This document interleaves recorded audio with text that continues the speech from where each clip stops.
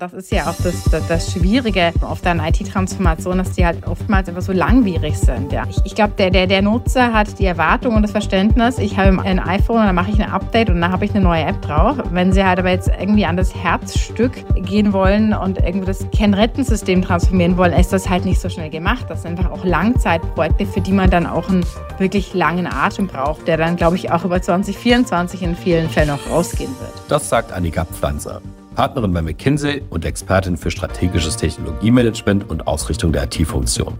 Und ich bin Philipp Hühne, Host dieses Podcasts. Heute blicken wir gemeinsam auf die Unternehmens-IT und ihre Rolle als Werttreiber im Unternehmen. Vor allem in Zeiten enormen Kostendrucks, so wie heute. Annika, Thomas, schön, dass ihr da seid. Ihr seid ja beide in ständigem Austausch mit CIOs und CTOs. Thomas verstärkt im industriellen Umfeld und Annika, du eher im öffentlichen Sektor.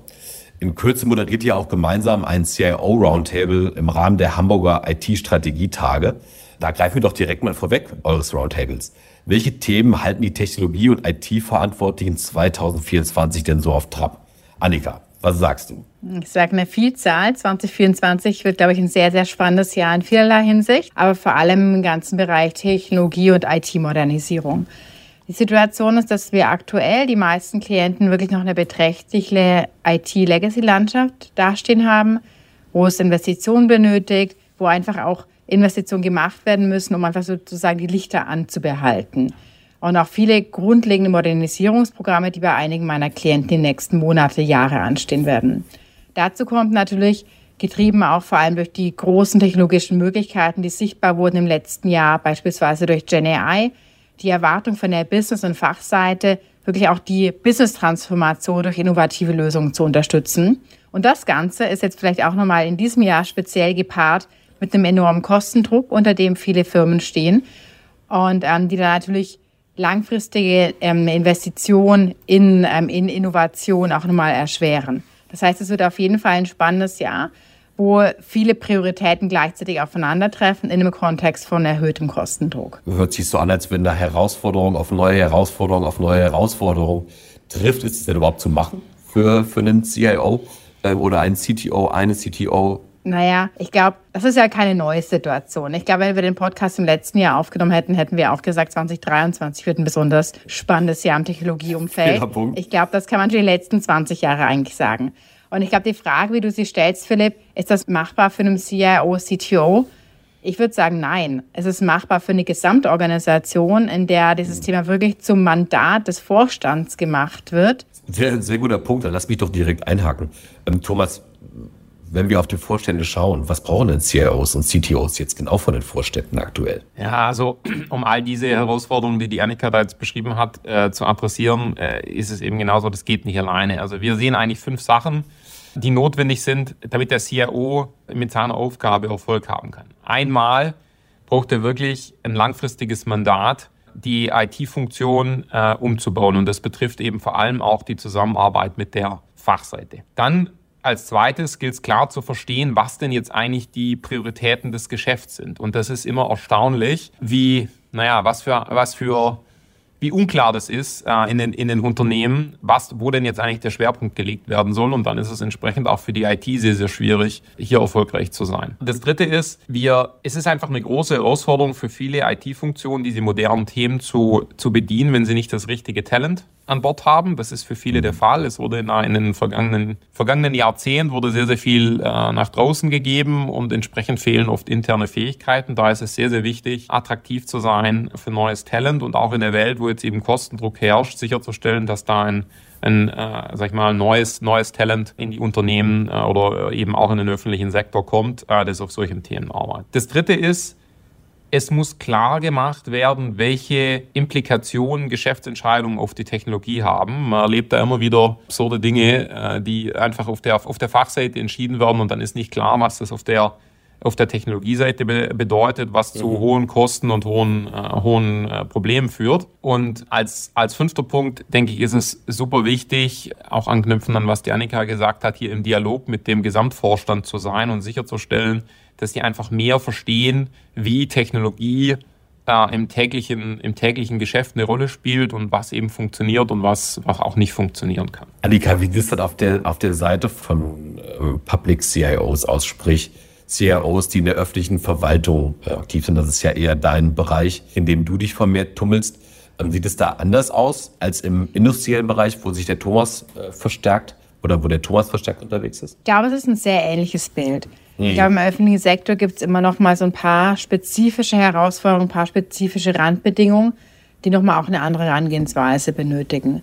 Und bevor wir jetzt so ein bisschen abdriften, das nächste Jahr wird so schwierig, alles wird immer schlechter und wir schaffen das alles nicht. Ich sehe eigentlich im öffentlichen Sektor gerade zum letzten Jahr sehr viel Aufbruchsstimmung und sehr viel Mut, auch Themen jetzt wirklich mal auch grundlegend anders anzugehen, als man das die letzten Jahre gemacht hat. Und auch so Lücken, die sich jetzt, oder was heißt Lücken, also potenzielle Möglichkeiten, die sich ergeben, auch durch eine neue Gesetzgebung auch wirklich zu nutzen. Was sind so die Themen im öffentlichen Sektor? Generell gibt es ja immer so diese regulatorischen Hürden, auch die sehr, sehr hohen Ansprüche natürlich an den öffentlichen Sektor, was IT-Sicherheit, Datenschutz angeht. Und damit eben auch die Schwierigkeit, neue Technologien wie beispielsweise Cloud einzuführen. Da gab es aber jetzt auch im letzten Jahr wirklich sehr, sehr viel Bewegung in dem Thema, zum Beispiel auch durch die großen Behörden wie BA oder die Deutsche Rente angetrieben. Das zweite Thema, das, glaube ich, im öffentlichen Sektor nochmal verschärft ist, was Thomas auch erwähnt hat, das Verständnis und der Wille, das Business durch Technologie zu transformieren. Im öffentlichen Sektor haben sie natürlich sehr viele, würde sagen, jetzt vielleicht auch traditionellere Mitarbeitende, auch sehr viele Leute, die vielleicht nicht ganz so technologieaffin sind. Da gibt es auch herausragende Beispiele, die das Gegenteil beweisen, wo der Vorstand Technologie wirklich ganz vorne auf die Agenda schreibt. Aber häufig ist einfach so die Technologieaffinität noch mal ein bisschen niedriger. Und ich glaube, das Dritte ist eben, es ist die Legacy-Landschaft. Also der öffentliche Sektor hat häufig sehr, sehr spezifische IT-Anwendungen, weil es ja diesen Anwendungsfall eigentlich nur einmal so gibt. Ja, es gibt nur diese eine Behörde, die genau diese Leistung abdeckt und dadurch sehr viel Eigenbau, den es jetzt in den nächsten Jahren noch abzulösen gibt. Aber in Summe würde ich sagen, so das letzte Jahr habe ich sehr viel Positives auch gerade in dem Sektor gesehen und wirklich auch sehr viel Willen, diese Herausforderung jetzt auch anzugehen. Und trägt es denn auch ins neue Jahr? Wenn es im letzten Jahr angestoßen wurde, dann braucht es natürlich auch in diesem Jahr muss es weitergehen. Ist wahrscheinlich noch nicht fertig transformiert, zumindest nicht bei dir. Das muss auf jeden Fall in diesem Jahr weitergehen. Das ist ja auch das Schwierige auf der IT-Transformation, dass die halt oftmals einfach so langwierig sind. Ja? Also man hat so ich glaube, der Nutzer hat die Erwartung und das Verständnis, ich habe ein iPhone und dann mache ich ein Update und dann habe ich eine neue App drauf. Wenn sie halt aber jetzt irgendwie an das Herzstück gehen wollen und irgendwie das Kennrettensystem transformieren wollen, ist das halt nicht so schnell gemacht. Das sind einfach auch Langzeitprojekte, für die man dann auch einen wirklich langen Atem braucht, der dann, glaube ich, auch über 2024 in vielen Fällen noch rausgehen wird. Wie kann ich denn dieses Durchhaltevermögen aufbauen oder auch stärken am Ende des Tages? Wahrscheinlich ist es ja, wie es bei uns allen geht, irgendwie langfristige Projekte werden gerne mal vom Daily Business unter Druck gesetzt und dann verschiebt sich wieder der Fokus. Was ratet ihr euren Klienten denn an? Also wie kann es gelingen, dass ich wirklich da am Ball bleibe, damit die Transformation am Ende auch gelingt? Klar, das wahnsinnig viele Aspekte und wahnsinnig viele Einflussfaktoren, aber gewisse Faustformeln werdet ihr wahrscheinlich parat haben, nehme ich an. Ja, ich glaube, ich kann ja mal starten. Also generell sehen wir, dass eben so IT-Großtransformationen wie auch generelle Großtransformationen eben häufig mutmaßlich scheitern, wenn sie über einen sehr langen Zeitraum laufen. Und ich glaube, was einfach wichtig ist nach meiner Erfahrung, ist am Anfang das gemeinsame Verständnis zwischen der Fachseite und der IT, was denn das Ziel der Transformation ist, was man denn genau macht und was auch die Prioritäten sind. Das Zweite ist, diese Prioritäten auch früh anzugehen und einfach schnell sichtbare Ergebnisse zu schaffen. Das geht natürlich nicht immer, aber wo es irgendwie möglich ist, die Fachseiten auch in die Ergebnisentwicklung einzubinden und halt einen schnellen, greifbaren Mehrwert auch für die Organisation zu schaffen.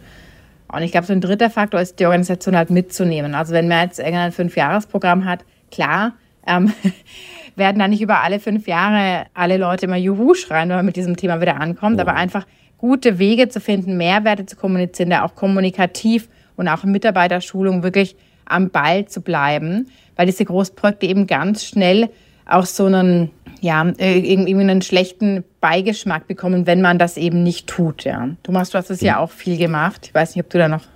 Ja, also alles würde ich genauso sehen. Ich denke, was sich noch ergänzen lässt, sind so ein paar Dinge, die man jetzt im Markt auch beobachtet. Zum Beispiel der CTO eines großen Versicherers, den ich gut kenne, der sagt immer, er genehmigt jetzt erstmal kein Projekt mehr, das größer ist als 1 Million. Die Dinge sind natürlich schon langfristig angelegt und die werden am Ende mehr als 1 Million Budget brauchen. Aber die Idee ist, mit diesem Startbudget soll erstmal ein erster kurzer Sprint erfolgen, wo man auch ein klares Ergebnis eben verfolgt. Ja, und wenn das Ergebnis erreicht wird, dann gibt's anschließend weitere Mittel, um eben auch natürlich diese, langfristige Erneuerung des Systems, das man sich da vorgenommen hat, auch umsetzen zu können. Aber das ist schon fundamental anders als das, was man in vielen Unternehmen sieht, wo halt oft große Programme aufgesetzt werden, die mit großen Budgets ausgestattet sind und dann wird erst nach Monaten oder vielen Monaten oder Jahren geschaut, ob denn der Erfolg zustande kommt. Und ich glaube, den Mut zu haben, zu sagen, ja, jetzt haben wir hier was angestoßen, das hat jetzt funktioniert oder nicht funktioniert und wir stellen das ein oder wir ändern nochmal die Richtung. Ich glaube, das erhöht einfach die Chance, dass Dinge auch ins Ziel kommen, beziehungsweise dass man nicht irgendwie Dinge verfolgt, die eigentlich nicht zum Erfolg führen können. Ja, das ist so, denke ich, ich mache ein IT-Projekt und wie mache ich das erfolgreich oder ein IT-Vorhaben. Und dann gibt's ja noch den, weiter gefassten Bereich, in dem ich sage, wie stelle ich mich denn eigentlich in der IT-Funktion auf, dass die strukturellen Voraussetzungen besser werden für solche Vorhaben. Ja. Und ich denke, das ist was, an dem auch sehr, sehr viele CIOs im Land aktuell natürlich arbeiten. Und was da eben besonders wichtig ist, dass man sich halt genau anschaut, wo steht denn die Organisation heute? Wir haben da eine Logik, die hat acht Stellhebel, die nennt sich Tech Forward. Kann man auch nachlesen in entsprechenden Artikeln, wenn einen das interessiert. Das Kernprinzip ist halt zu sagen, ich wiederhole, Tech Forward. Ja, das Kernprinzip ist zu sagen, ich schaue mir an, wo ich stehe, eben in diesen 8 Dimensionen, also zum Beispiel, wie ist meine strategische Ausrichtung, wie ist meine Organisation aufgestellt und wo stehe ich denn eigentlich mit meinen technischen Voraussetzungen. Und dann überlege ich mir, wie weit ich im nächsten Schritt springe, wenn ich verändere. Und indem ich das halt über diese Dimension hinweg betrachte, stelle ich halt sicher, dass ich jetzt zum Beispiel nicht sage, ich mache jetzt hier eine agile Organisation, aber eigentlich sind die technischen Voraussetzungen, die ich für agile Teams bräuchte, damit die erfolgreich sind, gar nicht gegeben. Ja? Oder die Integration mit der Fachseite ist nicht gegeben. Weil das ist so ein Phänomen, das man an vielen Stellen beobachtet, hat jetzt in den vergangenen Jahren, aber gerade im Rahmen der, agilen Transformation wurden Dinge verändert, die dann aber eigentlich nicht erfolgreich waren, weil eben die Voraussetzungen nicht erfüllt waren. Und das ist, denke ich, super wichtig, wenn CIOs drüber nachdenken, wenn sie ihre Organisation weiterentwickeln wollen oder ihre Funktion, dass sie dann versuchen, eben die Aspekte im Gleichklang anzupassen und nicht eben mal einzelne Knöpfe drücken. Jetzt kommen wir noch zu einer Frage, die ist ein bisschen klassisch, Gen AI überstrahlt alles. Ihr wisst es auch. Inwiefern spielt die Technologie denn für CIOs und CTOs aktuell tatsächlich überhaupt eine Rolle? Wir haben uns natürlich das Gen AI-Thema sehr intensiv angeschaut auf McKinsey-Seite und die Schätzung ist ja 4,4 Billionen Euro Potenzial durch generative KI über alle Branchen hinweg. Und ein Viertel davon entfällt tatsächlich auf den Bereich der Softwareentwicklung. Das heißt, dort gibt es ein enormes Potenzial und entsprechend relevant ist das Thema natürlich für die CIOs. Themen, die da relevant sind, ist vor allem halt Entwicklerproduktivität, also schneller entwickeln, schneller dokumentieren, einfacher Testfälle erzeugen. Das ist der erste große Hebel. Der zweite große Hebel ist Umwandlung von altem Code. Also wenn ich alte Plattformen in neue überführe, da kann mir Gen AI sehr stark helfen. Und der dritte Hebel ist im Operations-Bereich einfach Automatisierung. Ja. Ich denke, die Dinge liegen auf dem Tisch. Man sieht da auch an einzelnen Stellen Erfolge. Würde ich jetzt sagen, in Deutschland wird das schon in der Fläche eingesetzt? Nein. Ja, also alle experimentieren damit, aber eigentlich hat es keiner flächendeckend. Das ist jetzt auch nicht überraschend, es ist neu und man muss einfach auch erstmal probieren, wie und wo es funktioniert. Und da gibt es natürlich noch die Risikoseite. Also es gibt natürlich große Bedenken in Bezug auf IP, also dass man eben Sachen rausgibt, die dann in die Modelle aufgehen und Dritte verwenden, dass man Dinge nicht nachvollziehen kann, wie sie erzeugt werden. Aber da tut sich im Markt sehr viel und es gibt Anbieter, die hier wirklich gute Lösungen anbieten und da auch sehr, sehr gezielt darauf reagieren, dass eben das die Bedenken sind für den Einsatz. Und ich denke, da wird sich in den kommenden Monaten noch viel tun und das wird dann auch die eine oder andere Verbreitungshürde aus dem Weg räumen. Und gegeben das Potenzial, lohnt sich natürlich für die CIOs, sich mit dem Thema zu beschäftigen. Und ich glaube, vielleicht, um den einen Aspekt da hervorzuheben, also Ablösung von Legacy-Systemen. Das ist ja häufig eine Herausforderung, dass man die Entwickler mit den entsprechenden Fähigkeiten beispielsweise COBOL-Entwickler, die hat man schon vor 10 Jahren irgendwie gesucht, weil die langsam knapp wurden, dass das einfach Fähigkeiten sind, die auch mittlerweile sehr schwierig sind am Markt zu bekommen. Und da kann halt, wenn ich das mit einer generativen künstlichen Intelligenz in der Programmierung kombiniere, können halt einzelne Entwickler wesentlich effektiver werden und da eben auch helfen, so ein bisschen diese Talentlücke zu schließen, die man vor allem auch oftmals halt in diesen spezifischen älteren Sprachen hat. Und ich glaube, ein weiterer Punkt ist auch so das Business Enablement auf dem Thema. Ja, also ich habe so mein Eindruck ist gerade vielleicht auch so in den traditionelleren Sektoren, dass die Fachseite oft total fasziniert ist davon, weil die Leute davon privat lesen, aber so diesen Link zum konkreten Anwendungsfall oftmals schwerfällt zu schließen. Mhm. Und ich glaube, da kann eine IT-Funktion oder der Technologiefunktion halt auch nochmal eine Bedeutung eher so in der Beratung an der Fachseite zu kommen, einfach einen Wissensaufbau und dann auch im ganzen Unternehmen einfach zu schauen, wo kann man das wie einsetzen. Und ich glaube, was jetzt halt langsam wichtig wird, auch in 2024, ist von diesen einzelnen Use Cases halt in eine echte Implementierung zu gehen. Also wie Thomas es auch sagt, bei allen meinen Klienten sehe ich das auch, dass alle experimentieren, wirklich at scale eingesetzt. Diese Lösung habe ich bisher sehr wenige gesehen. Und ich glaube, das sollte für 2024 vielleicht dann auch so ein bisschen das Thema werden. Prima. Vielen Dank, Annika. Vielen Dank, Thomas, für die spannenden Einschätzungen. Was habe ich für mich selber mitgenommen? Also ich glaube, 2024 ist vor allen Dingen, was digitale Transformation angeht, ist immer noch elementar die Zusammenarbeit von IT-Funktion und von Fachseite. Das ist, glaube ich, was wir heute häufiger gehört haben. Gen AI spielt für CIOs, für CTOs eine große Rolle. Da ist in der Fläche noch nicht viel eingesetzt oder skaliert auch. Aber es gibt wahnsinnig spannende und wichtige Anwendungsfelder, beispielsweise bei Altsystemen, bei Legacy-Systemen, dass man hier deutlich effizienter arbeiten kann. Und da werden wir in Zukunft sicherlich noch eine ganze Menge mehr sehen. Und das war's auch schon wieder bei Tomorrow, ein McKinsey-Podcast. McKinsey ist eine weltweit tätige Unternehmensberatung, Ziel für Organisationen nachhaltiges, integratives Wachstum zu erzielen.